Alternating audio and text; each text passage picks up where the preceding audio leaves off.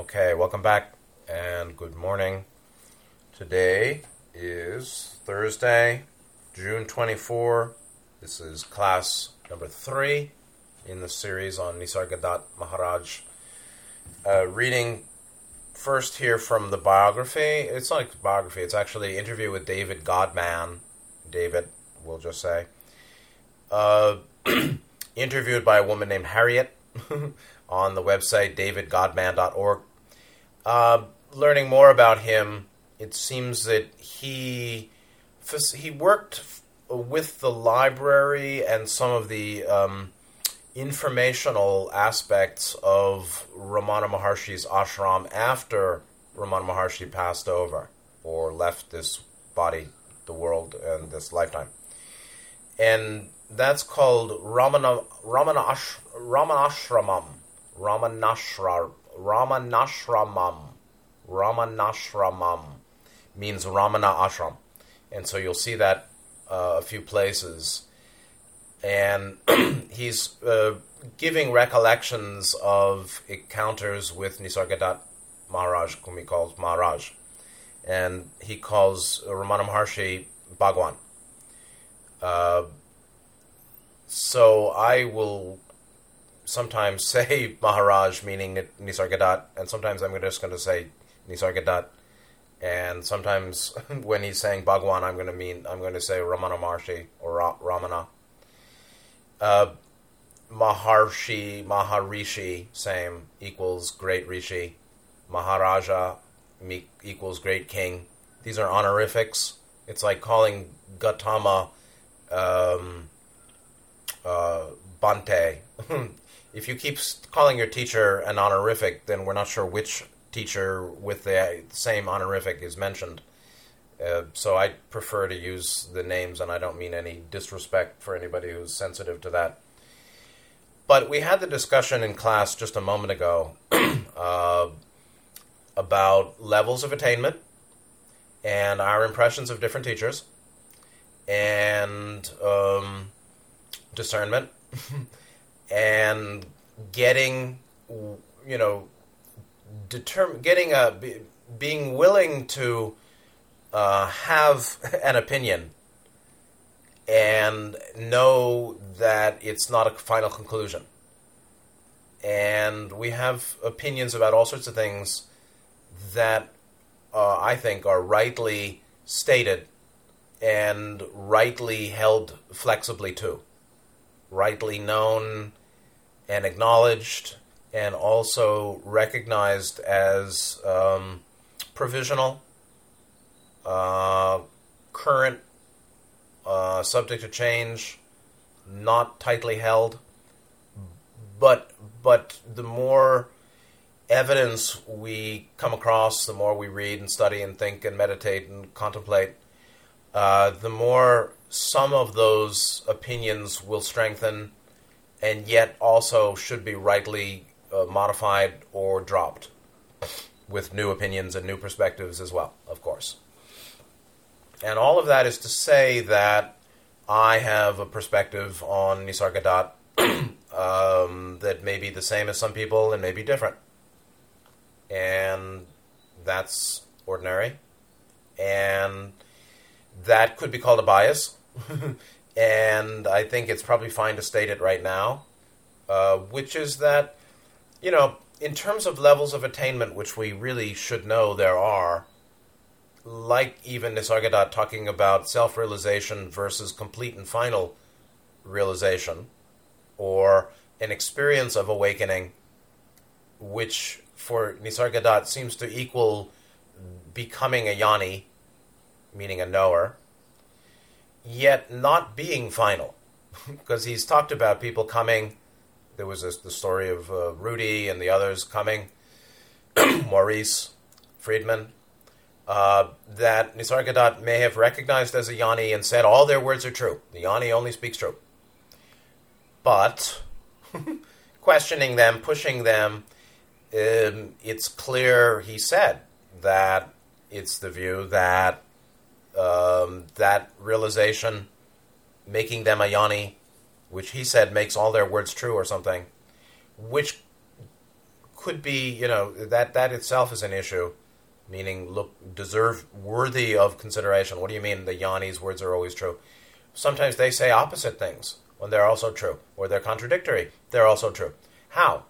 Well, true in a sense means coming without conflict, without internal conflict regarding gnosis or the Yanni's realization. However, if indeed, which I think is absolutely true, or I agree with, that the self-realization that makes one a Yanni, and their words are always true, is not the end of the line. That means that the being is not finished with the path. And that, to me, is very easily correlated to third-level attainment in Buddhism versus fourth and final level Arahant. Third-level attainment is non-returner, and I think that's very much akin to higher self, late sixth density. And fourth stage is complete and perfect enlightenment, or the entity pretty quickly would go to eighth density after death, not six, or they are finished with the octave. They're finished with the entirety of reincarnation in the octave. And I just don't think that all the great teachers that people think are so wonderful are at the same level of complete and perfect final attainment. It's pretty straightforward, actually. And we should be, no, I don't feel people are attacking me. I don't get that. And there are no comments, so you can attack in your mind. But I don't get that much. But there are some people that are very aggressive about their opinions about their guru's attainment or his being final and complete in the end and the finish. So like Osho or Rajneesh.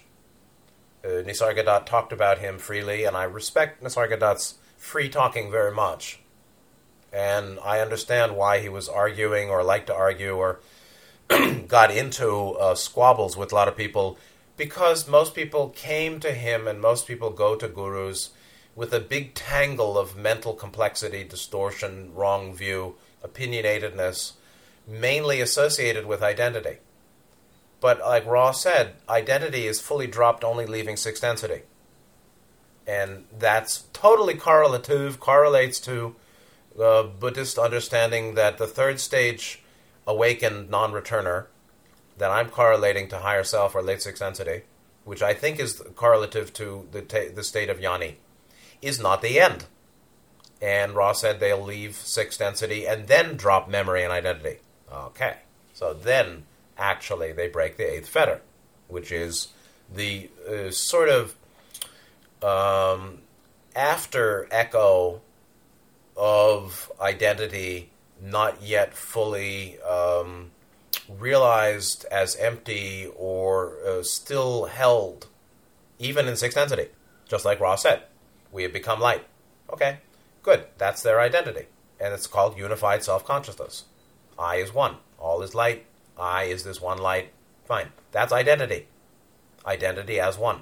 Gautama didn't talk about one, but he talked about the ending of identity also with the breaking of the eighth fetter. Eighth and ninth and then 10th is done only by one who's qualified to leave the octave immediately. And the simple story is, I don't think Nisargadatta is leaving the octave. So, I mean, he looks just too much human to me. Meanwhile, his teachings, I think, are excellent. Meanwhile, some of them I don't understand or I think I disagree with. But, does that mean I'm bad? I don't think so. And if you think I'm bad, does that mean you're bad? No. But, I we should be free enough to say what we think and be open to correction and growth. And so somebody like Osho, where Nisargadatta had a direct comment, and I totally agree with him, saying that Osho had realization, but Nisargadatta saying he didn't quite understand what Osho was doing with his students or his teaching method. And that's very much correlative to the Chongsu, chapter 6, the distinction between the way, the Tao of a sage, and the talent of a sage. The sage, which is basically, the real sages, I think, would be third and fourth stage attainment beings. Non-returner, higher self, and or complete and perfect enlightenment, qualified to leave the octave immediately, finished with any identity. And that's just as as Nisargadatta said. A Jnani has had self-realization. That's not the end of the path because they haven't experienced their own death. And that's why he was, rough on even some Jnanis. He said that of Rudy, whoever that was. He said that, I think, of Maurice Friedman. But experiencing your own death is basically a realization that that identity is Maya. And that's breaking the eighth fetter. And that would qualify one to go to 7 and 8th density, and that's the end of the octave, and that goes straight to 4th and final attainment, Arahant. And that is the union of Jivatman and Paramatman, I'd say. And that is the end of this all, and that is complete and perfect enlightenment. And the Jnanis that haven't done it are not finished. Now, it's also my opinion that somebody like Osho, with all of the, upaya tricks or teaching methods he used, would not be somebody at the final and complete level, because those that, in my opinion, Nityananda and Gautama are clearly and obviously finished. And what I see from them is, like I said in the class, transparency and transpersonal, non-human achievement. They're not human. They're just forces of nature, and without any sense of personality or persona. And that, to me, is indicative that they've finished the octave, and they're just doing their time before they're finished with this body. I don't see that same attainment with Nisargadatta. I don't see that same attainment with Osho. Ramana Maharshi, I could certainly not fully see it, but I could accept that he would be finished with the octave. Absolutely. Webu Sayadaw for sure, meaning Arahant. Because the Arahant who's broken identity, there's a big difference, okay, between higher self and Paramatman, or union with Paramatman. And that's essentially, in my view, the breaking of the final 3 fetters, just like Buddhism, in accord with Buddhist teaching, which is conceit and restlessness and final avidya, or basic avidya. And restlessness doesn't mean agitation of the body-mind either. Restlessness is vibrational. It's actually the polarity of light. It's actually very subtle. It's ultimately the basis for identity. 9th fetter creates 8th fetter, in a sense. And so it's the restlessness of mind that has very subtle grasping of itself, of its own process, that fashions an identity, a perception. And you see Gautama speaking about complete and perfect enlightenment, cessation of perception and consciousness. Yes. And that means what we call perception and consciousness isn't arising. Subjectivity isn't arising. The distinction of subject-object or agency, seer and seen, isn't arising. There's what we call perception and therefore awareness, but it's transsubjective. And those who are at that level are deeply stilled, meaning they, I had a little bit of a taste of that where my mind recently was going into an old habit of thought attachment, fantasy thought attachment, imagination. And starting in on it, at a certain level, I felt revulsion. At the very grasping of attention to the thought forms of imagination, to develop them in ways that had previously been satisfying, that it felt painful to hold, and I felt a dukkha. The dukkha associated with establishing a coherent thought stream of imagination.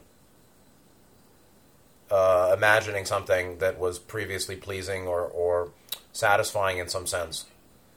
That even starting up on that Sisyphean, like Sisyphus rolling the stone up the hill and then it rolls back down, and you got to push it back up and it rolls back down. This sort of circularity of the very subtle process of grasping, it's basically bhavatana. The dukkha of bhavatana, becoming grasping. Bhava, I said last time, was being. It's actually becoming. There's certain terms in Buddhism I never really studied deeply in the past, and therefore I still don't, I have incorrect, mistaken understanding, description of some terms. So bhava, actually becoming or existence, three forms or several forms of tanha, craving, which is basically how it is that ignorance or avidya leads to 10th fetter, ignorance, goes to restlessness, which is a very subtle agitation in deep mind of consciousness and perception even, that fashions identity, 8th fetter, tanha manas, another form of tanha, being the craving of mind that fashions this false identity. Beings who finished that don't play games. They're so stilled, like Ramana Maharshi looked, like Webu Sayadaw looked, and like Gautama and Nityananda radiated palpably for me, and they were doing a lot of physical action or magic. Nityananda doing a lot of magic, a lot of siddhi activity, and Gautama endlessly teaching, including teaching in the middle of the night for a period of time that was reserved for the devas. Okay? He had a time reserved nightly for the devas to materialize in third density space-time and ask questions. That's not done by somebody who's who's not finished. The one who's really finished lives the inseparability of physical metaphysical. They're not in their body. The body isn't physical. Clearly, the mind is continually moving freely through space, time, and time, space. The one that is of that final attainment. I mean, there are great teachers that may not be finished or that are at the level of higher self or third stage attainment that would be interfacing directly with devas, for sure. But to me, I don't see Nisargadatta at the same position, at the same 8th density end of the octave as Gautama and Nityananda, and I would probably say Ramana Maharshi and Webu Sayadaw. There are others, obviously. I don't know everybody. And, it's good to disagree if you wish. But from what I've sensed or seen, there's a radical cessation of grasping in the deep mind, associated with the final breakage of false identity, 8th fetter dead, finished, broken, requiring 9th fetter broken too, you say. You can't break the 8th without breaking the 9th. Meaning the agitation, very subtle polarity of manas, tanha manas, craving manas, 8th fetter, craving mindedness generates subjectivity or identity. And when that's broken, there are a lot of things the entity doesn't do anymore, ever. And that conforms most clearly for me to the manifestations of Nityananda and Gautama, and just in a There are big suns and small suns, but they're all suns, right? There are old suns and small suns, old and great and smaller, but equally great, but smaller. It looked to me like Ramana Maharshi and Webu Sayadaw were simply, their work was different. Their plan was different. But the ending of identity, what Nisargadatta calls experiencing your own death, it's basically experiencing the breaking of the eighth fetter and the ending of the subtle craving agitation, ninth fetter, that fashions identity in mind. There's radical stillness and lack of agitation, right? Tranquilization, radical equanimity, tranquilization of the basis of ninth fetter restlessness. It ain't just moving my body and tapping my feet. It's not this restlessness at all. It's the subtle restlessness that fashions identity. It's a craving associated with perception that leads to subjective consciousness.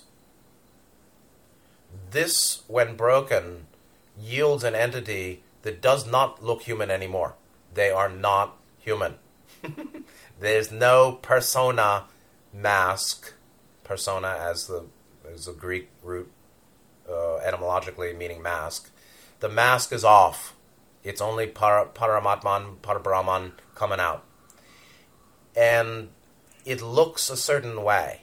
And I don't think it looks like Nisargadatta, frankly. And, I'm not saying I'm any better, but I do think that there's a difference.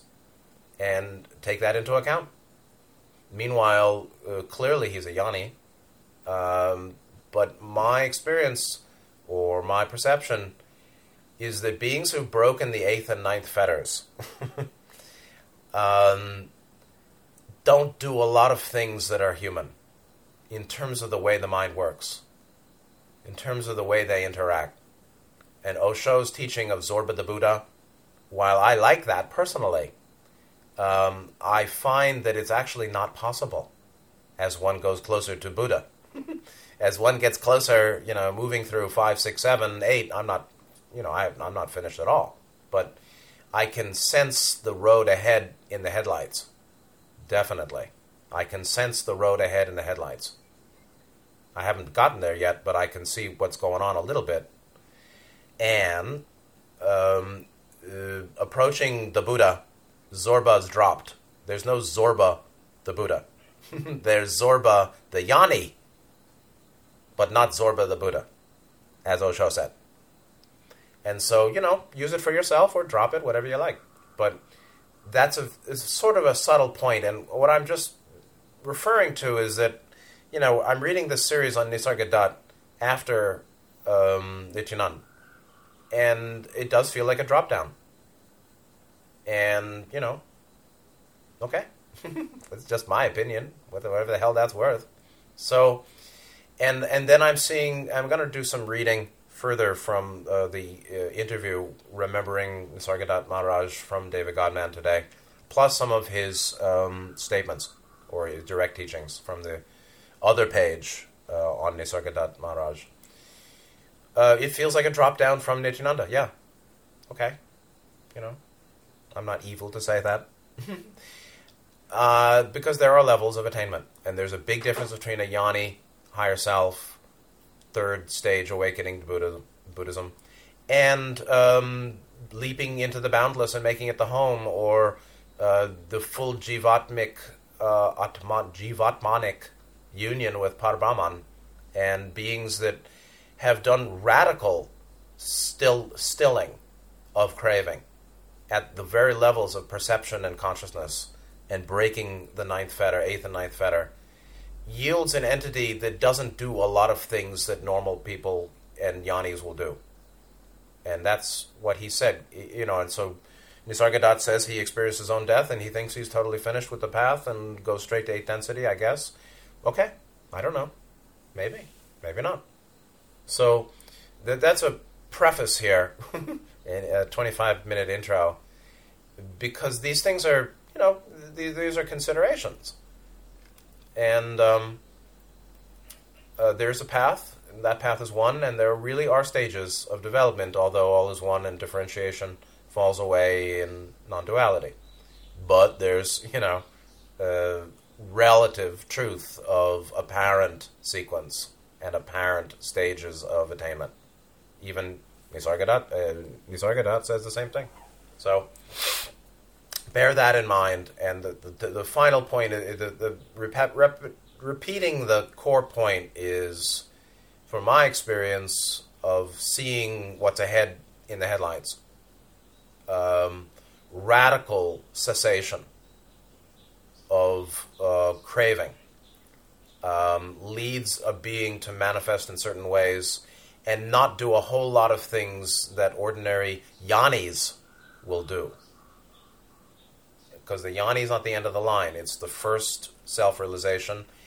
You can say it's third stage attainment. Fine.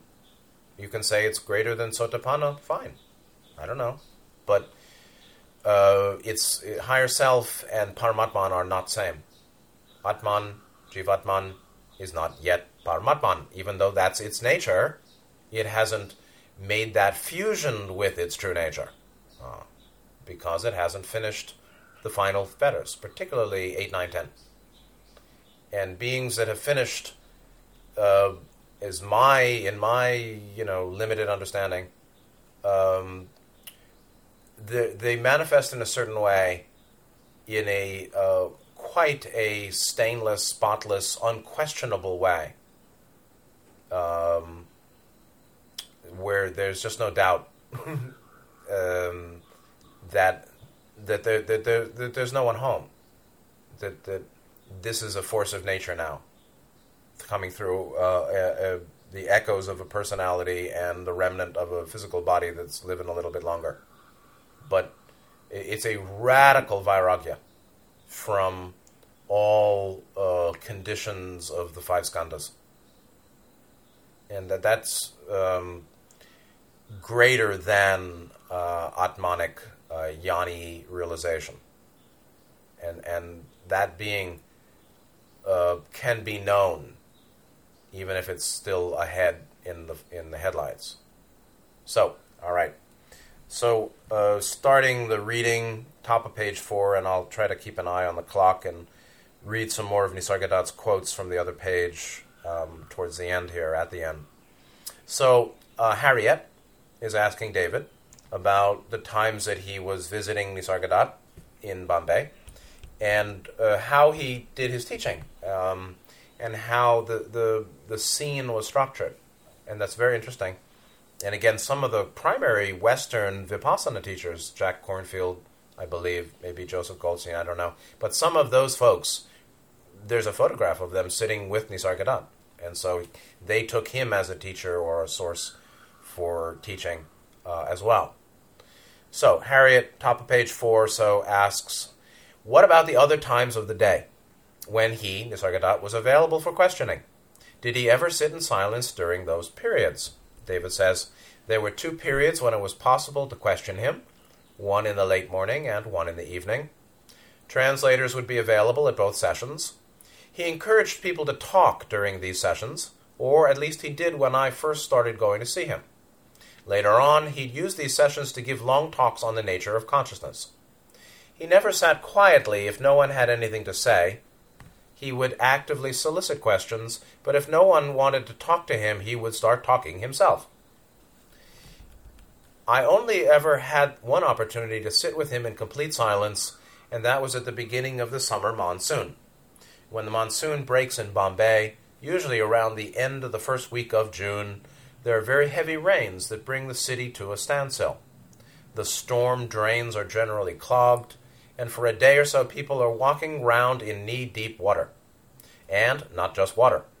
The sewers overflow, and the animals that live in them drown. Anyone brave enough to go for a paddle would be wading through sewage, waterlogged garbage, and the corpses of whatever animals had recently drowned. Nice government they have. Public transport comes to a halt, since in many places the water level is too high to drive through. One afternoon, 2 of us waded through the flood waters to Maharaj's door. We were both staying in a cheap lodge about 200 yards away, so it wasn't that much of a trek. We scrubbed off the filth with water from a tap on the ground floor and made our way up to Maharaj's room. He seemed very surprised to see us. I think he thought that the floods would keep everyone away.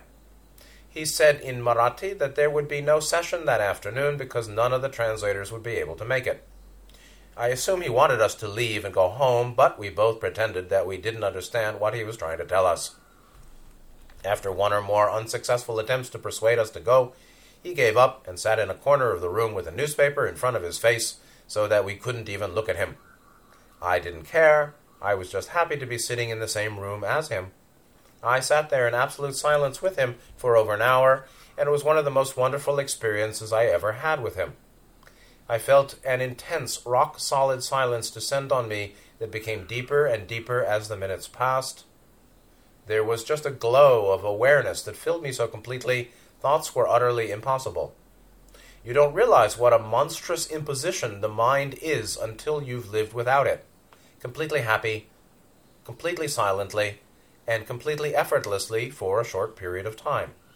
This is, like samadhi, equanimity. The mind is still. The conscious mind is generally still. For most of the time I was looking in the direction of Maharaj. Sometimes he'd turn a page and glance in our direction, and when he did, he still seemed to be irritated that we hadn't left. I was smiling inwardly at his annoyance, because it wasn't touching me in any way. I had no self-consciousness, no embarrassment, no feeling of being in imposition. I was just resting contentedly in my own being. And that's a phrase that I use, we use, commonly used, resting in one's own being. Actually, it may be a little bit exaggerated to say it that way, but I do commonly. It's certainly equanimity, quiet mind, non-proliferation of samskara, right? The mental contents, mental activity, fourth skanda, sankhara, samskara, not jumping around like the monkey mind. The autonomous arising of thinking, feeling, and sensation is not happening. There's periodic arising of sensation, thought, emotion, image, memory, but not much, and the prevailing experience is stillness, quietude, spaciousness. Now, you can say that is akin to resting in my own being. It's some kind of union of conscious mind with the stillness of Atmanic awareness. The idea that we've no longer become light, we no longer seek light, we become light. I is one, the Jnani, and what I'm calling the first, what in Buddhism I think is the third stage attainment, non-returner. What is clearly the term being, applicable being. Ra said, mind, body, spirit, beingness, totality, complex. Beingness associates with higher self, Atmanic. Is our one when one has such depth of stillness and quietude, is that really a union with higher self? Somewhat, yeah, but not complete. Actually, one in that condition of equanimity, shamatha, you can say, serenity. One has not fully assumed sixth-dimensional beingness, because one doesn't have the power of Atman in that state. So we easily say, resting in my being, it's like that. But if you look very deeply, it's not full and complete and perfect and final union with higher self. But it's a good start. And it leads to all sorts of wonderful things, actually. So I'm just saying that, even phrases that are useful are imprecise if we want to go deeper. So he goes on. After just over an hour of this, he got up and shooed us both out. I prostrated and left. Later on, I wondered why he didn't sit in silence more often since there was clearly a very powerful quieting energy coming off him when he was silent. Ramana Maharshi said that speaking actually interrupted the flow of the silent energy he was giving out, his pranava. I have often wondered if the same thing happened with Maharaj. Absolutely. A Yoni, a Sotapani, a third stage awakened,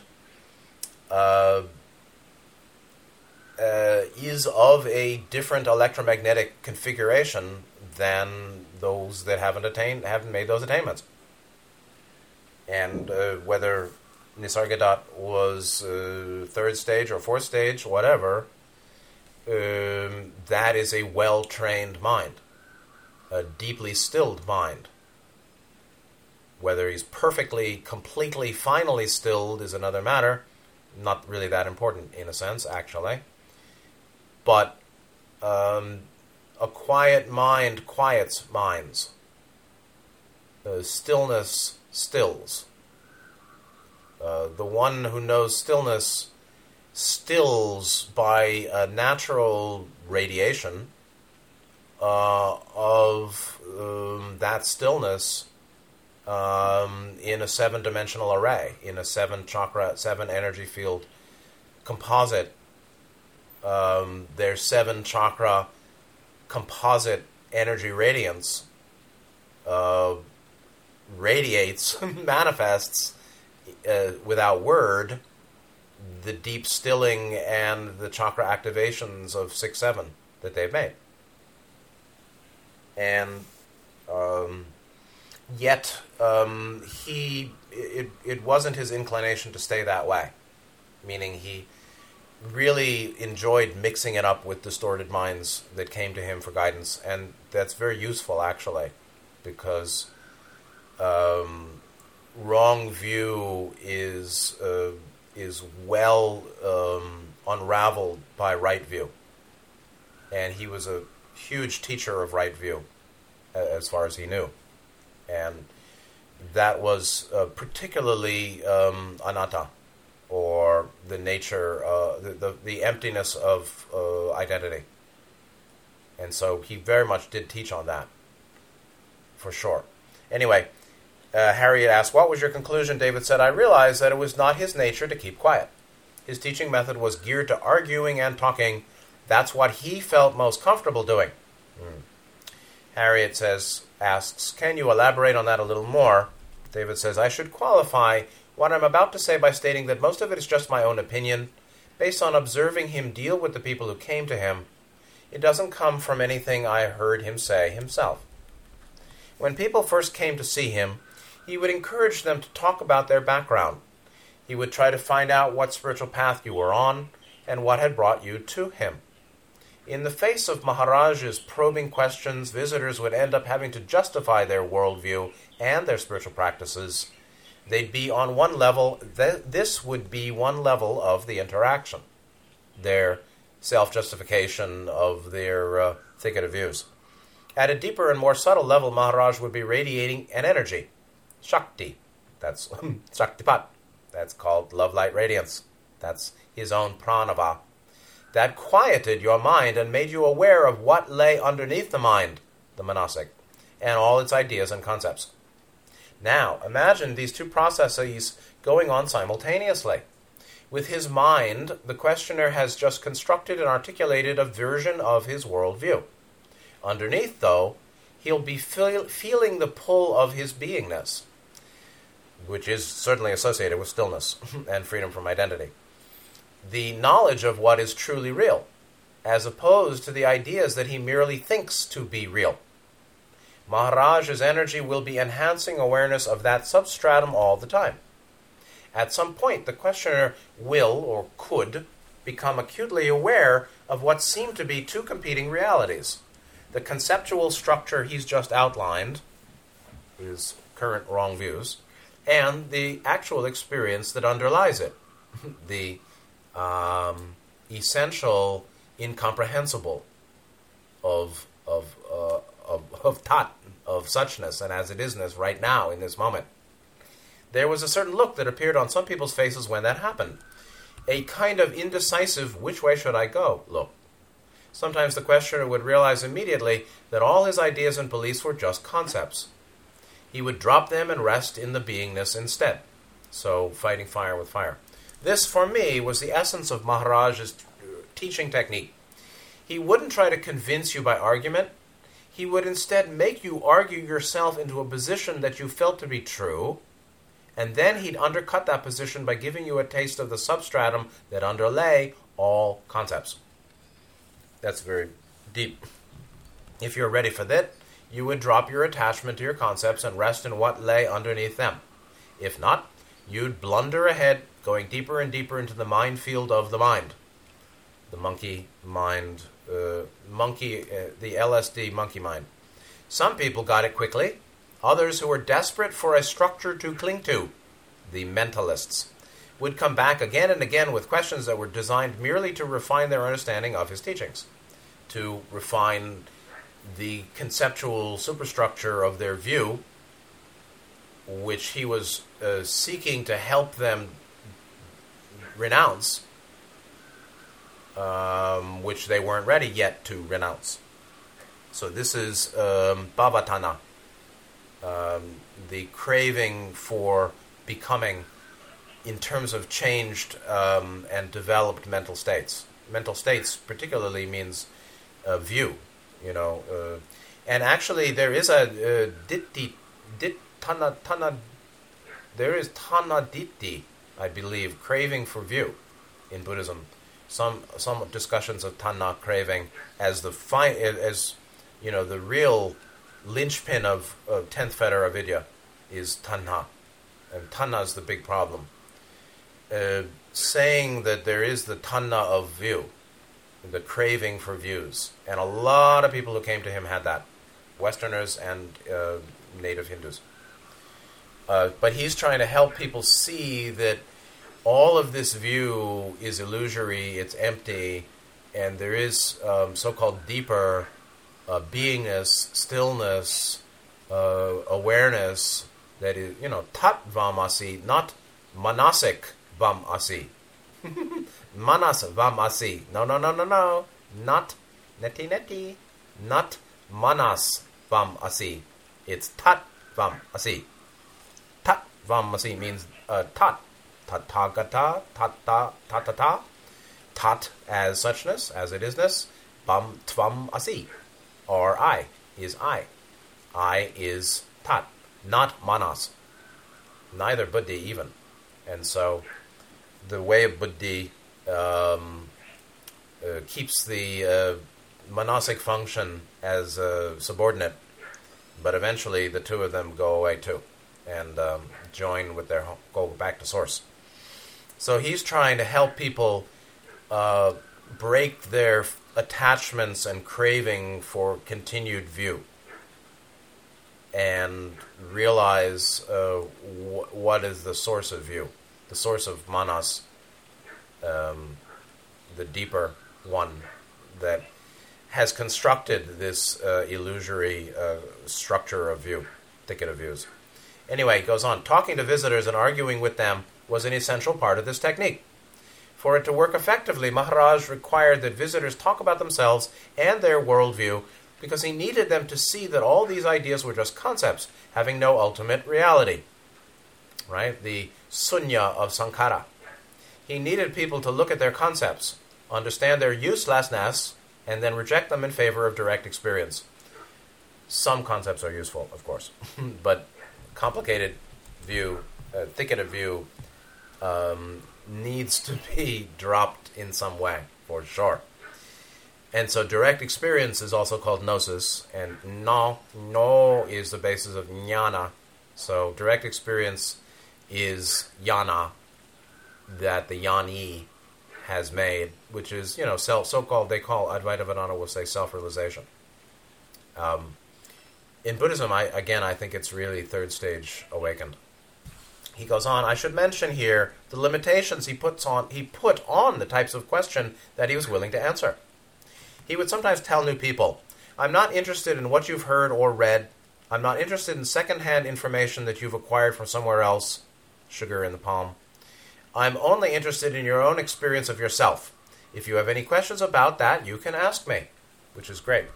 Later, after you had had your initial dialogues with him, he would introduce an even more stringent test for questions. Quote, as if, Maharaj's, Nisargadatta's perspective, I'm not interested in answering questions that assume the existence of an individual person who inhabits a body. I don't accept the existence of such an entity, so for me, such questions are entirely hypothetical. So don't ask me about your apparent selfhood. And David goes on, the second constraint was a real conversation killer. You couldn't say, how do I get enlightened? What do I do? Because all such questions presuppose the existence of an I. An assumption that Maharaj always used to reject. And so Atman is the apparent I. It's the last stage of I-ness. It's not Tat known as I. It's samskara, it's conceptual. It's a mentally fashioned, illusory, false identity. That's eighth fetter. And he's really saying, break the eighth fetter. So can I say he didn't break the eighth fetter? Just because you think you break the eighth fetter doesn't mean you did, actually. And it's a little bit different. But I don't know. I mean, maybe he broke the eighth fetter and he's finished. And guys can leave the octave looking like this. It's just not the way I thought. Because, it's a strange thing, The Confederation, not, generally below the gurus, is less developed than we think, or we hope, or we wish.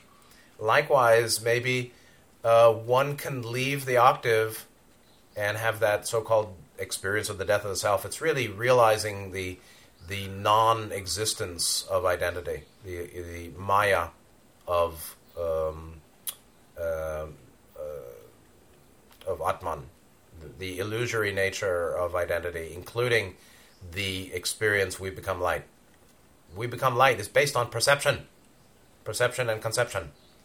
What happens with the non-arising of perception? Well, then there's the non-arising of conception, or the non-arising of any craving. Then perception is not perception, and light is not identified with, but one returns to the source of the light. That light is a created product too, It's prana that's been vad. It's the prana. It's the light that has let be, that has been allowed to, that the Logos has let be. And the end of the path is the return to that source. Not any kind of perceptually based attachment and identification. So, but maybe somebody that looks as rough and a little bit incomplete to me, like Nisargadatta, is qualified to leave the octave. I wouldn't know. It's ahead of me. But there are two ways to look at it. So, he goes on. David said, I still have vivid memories of him listening as translators explained in Marathi what some questioner had said. As he understood the gist of what the question was, Maharaj's face would sometimes turn to a scowl. He would clench his fist, bang it on the floor, and shout, Kalpana, Kalpana! Which means concept, concept. That would sometimes be the only answer the questioners would get. Maharaj was definitely not interested in massaging visitors' concepts. He wanted people to drop them, not discuss them. So the purpose of discussing or presenting was to see their to see the three marks, actually. See the three characteristics, anicca, anatta, dukkha. Your views are impermanent and ever-shifting. They're essentially they're essentially insubstantial, without abiding substance or meaning. And, of course, dukkha and stressful. And so he was a great teacher, leading people out of the thicket of views. He did the sort of slash and burn approach to the thicket of views. Going on, David said, when this second restriction effectively cut off most of the questions that people like to ask gurus, Maharaj would fill the vacuum by giving talks about the nature of consciousness. Day after day, he would continue with the same topic, often using the same analogies. He would explain how it, meaning consciousness, arises, how it manifests, and how it subsides. In retrospect, I think he was doing what the ancient rishis of India did when they told their disciples, "You are Brahman," which is really like saying Brahman Vam Asi. Brahman Vam Asi is akin. You are Brahman. Vam Asi means is that, is I is, thou art, something. So he goes on. When a yoni who's established, so there are yonis that are not, and there are yonis who are, okay? So there's the yoni who's not so-called experienced his final death, or experienced the death of himself, and there are yonis who have. So that there's a little, this is where they've gotten into a lot of trouble. Guys that have had realization, imagining themselves completed. Realization is a stage. It's not the end. So, he goes on. When a yoni who's established in Brahman as Brahman says to a disciple, "You are Brahman," he's not merely conveying a piece of information. This is a very important paragraph also. There's a power and an authority in the words that, in certain cases, makes the listener become an experienced Brahman as he hears the words. Actually, it doesn't make the listener become. It allows the listener to realize he is, if the listener is ready. And he goes on, this is a power and an authority that only yonis have. And this is the same from puredhamma.net. In Sri Lanka, there seems to be a tradition that the author of the puredhamma.net site relays that the one who's at Sotapanna and above, first, second, third, fourth stages of awakening in Buddhism, can facilitate that awakening in others through their speaking of Buddha Dhamma with a power or capacity that's simply not possible for those who have not yet had Sotapanna and beyond. And that's absolutely true. Meaning, and Ra had said this too, when the upward spiraling light, South Pole, Kundalini, Shakti, coming up from the root crown chakra, meets the inward dwelling light, it's Shiva. When Shakti comes up and meets Shiva at the sixth chakra, not yet seven, fine, at the sixth chakra, that something like the energy, the service to others is automatic at the energy generated at this level. So that when there is well-developed sixth chakra activation in play for a being, they're automatically doing service. But the service is the radiation of that one who knows one. That being who rests in being. That is the yoni, not necessarily finished with the path, obviously. And so that yoni, or that one, radiates awareness, transpersonal awareness of one, even though they're not finished with the path, that has a power whether they speak or not. When they speak, yes. When they don't speak, yes. That is a catalyst that beings will use as well as they can.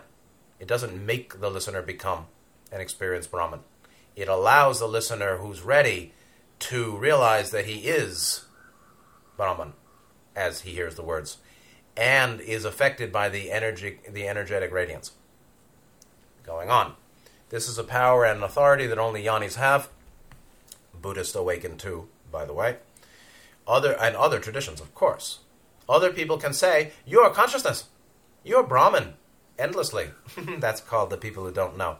But these will be just pieces of information that you can store in your mind, which is useful, but there's not the same radiance coming from that person who hasn't had at least Sotapanna and or Yoni realization.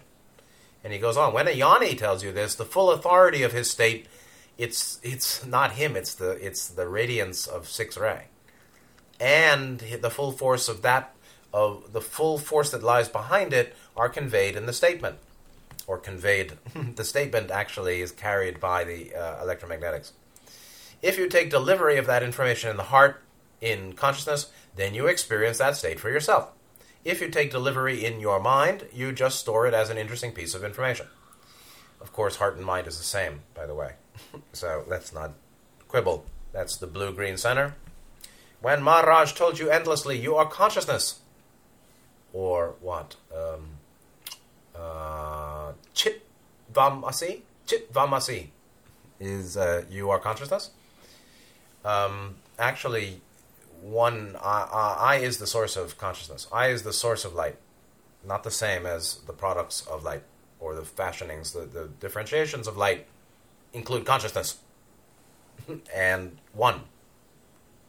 Light and consciousness is the same, by the way. So consciousness and light is the same. But I is the source.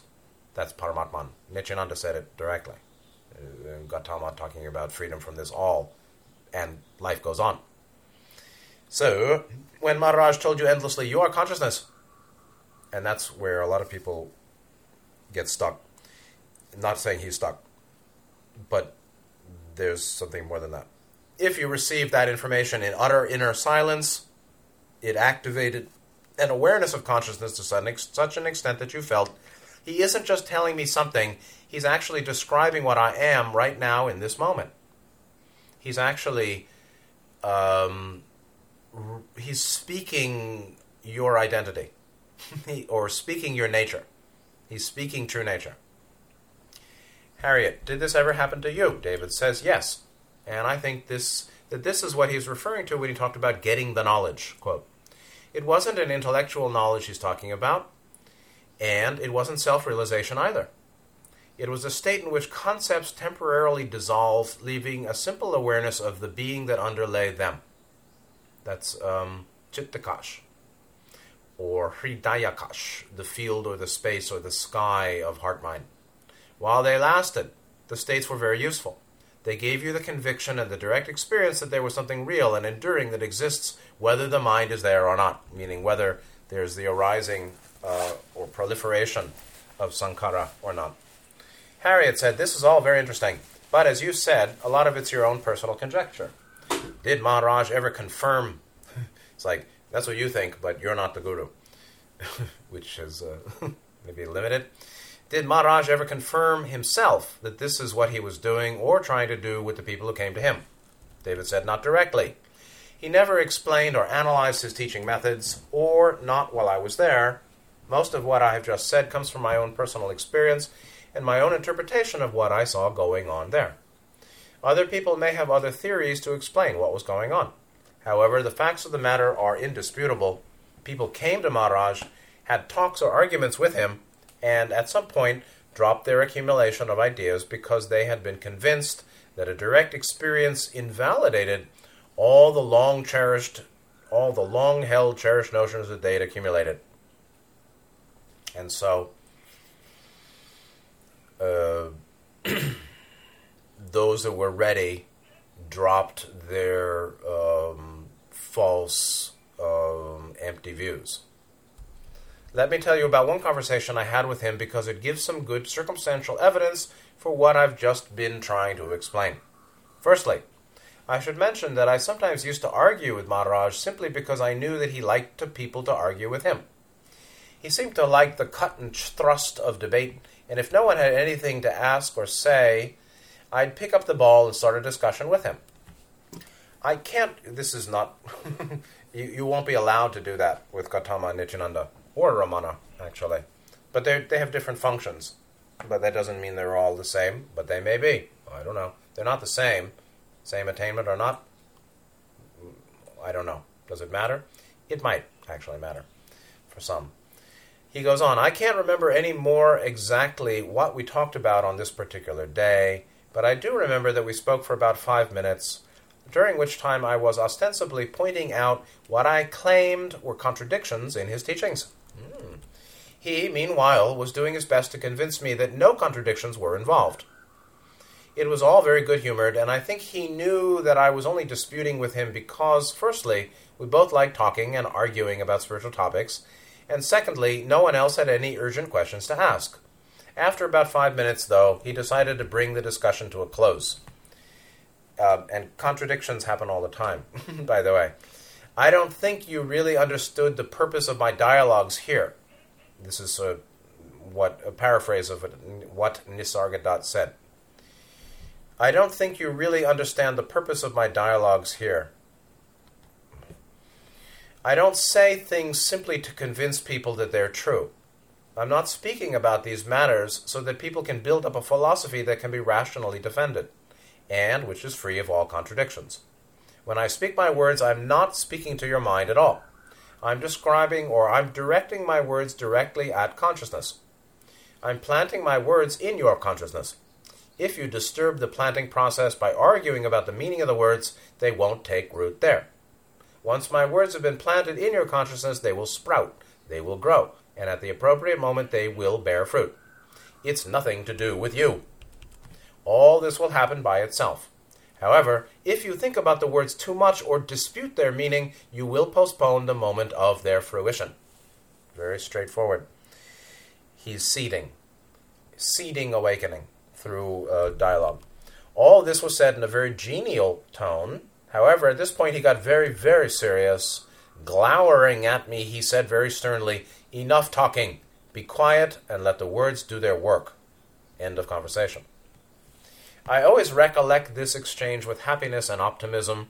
I feel I've been graced by his presence and further graced by the words of truth he has planted within me. I think those words will always be with me, and I know that at the appropriate moment they will bloom. Earthquake. Bloom is the word. The word is bloom. Okay, we got a lot of earthquakes here recently. At the appropriate moment, they will bloom, with or without an earthquake, though sometimes with. And time has go fast. This is the new style of take it easy time. So I'm not going to read any more from the dialogue, but go to some of his quotes. Just a few. And you can see what you think.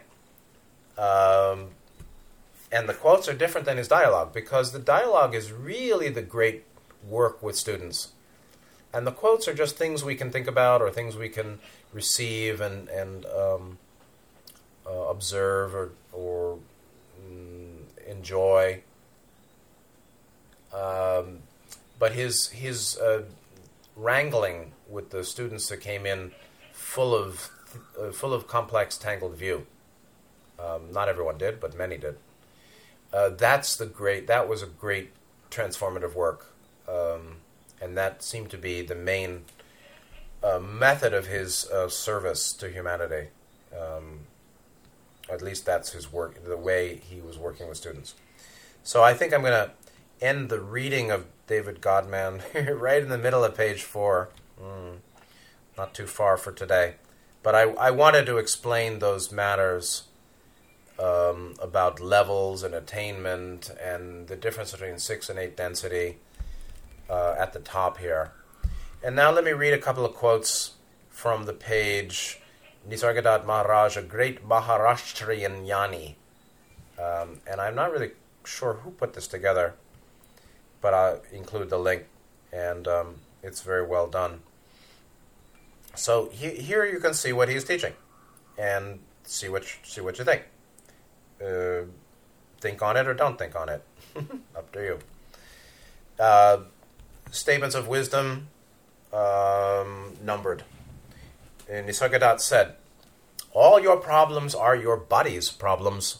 Food, clothing, shelter, family, friends, name, fame, security, survival. All these lose their meaning the moment you realize that you may not be a mere body." 2. You give no attention to yourself, capital S. Your mind is always occupied with things, people, and ideas, and never with yourself. Again, all this capital S. Bring yourself into focus. Become aware of your own existence. See how you function. Watch the motives and results of your actions. By knowing what you are not, you come to know yourself. The way back to yourself is through refusal and rejection. One thing is certain, the real is not imaginary. It is not a product of the mind. Even the sense, quote, "I am," is not continuous, though it's a useful pointer. It shows where to seek, but not what to seek. All you need is to get rid of the tendency to define yourself. Self and Atman are one, of course. All definitions apply to your body only and to its expressions. Once this obsession with the body goes, you will revert to your natural state spontaneously and effortlessly. We discover it by being earnest. I'm not sure he said we. So whoever translated this, who can say? But I'm sure it's suboptimal. We discover it by being earnest, by searching, inquiring, questioning daily and hourly, by giving one's life to discovery. 3. He said, between the spirit and the body, it is love that provides the bridge. The mind creates the abyss, the heart crosses it. 4.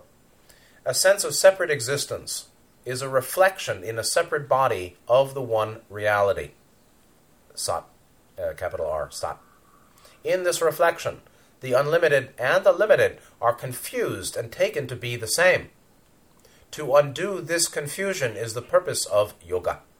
This is a very important comment, I'd say. A sense, I'll just read it again. I know I gotta get out of here. 4. A sense of separate existence, this sense of subjectivity, is a reflection in a separate body of the one reality, of Sat. In this reflection, the unlimited and the limited are confused and taken to be the same. To undo this confusion is the purpose of yoga. 5. He who has a body sins with the body. He who has a mind sins with the mind. 6. I'll go to 10. Like beads on a string, events follow events forever. They are all strung on the basic idea, I am the body. End quote. But even this is a mental state and does not last. It comes and goes like all other states. The illusion of a body-mind is there only because it is not investigated. Non-investigation is the thread on which all the states of mind are strung. It is like darkness in a closed room. It is there, apparently, but when the room is opened, where does it go? It goes nowhere because it was not there. Like the flame. Where does the flame go? All states of mind, all names and forms of existence are rooted in non-investigation, non-inquiry, imagination, and credulity.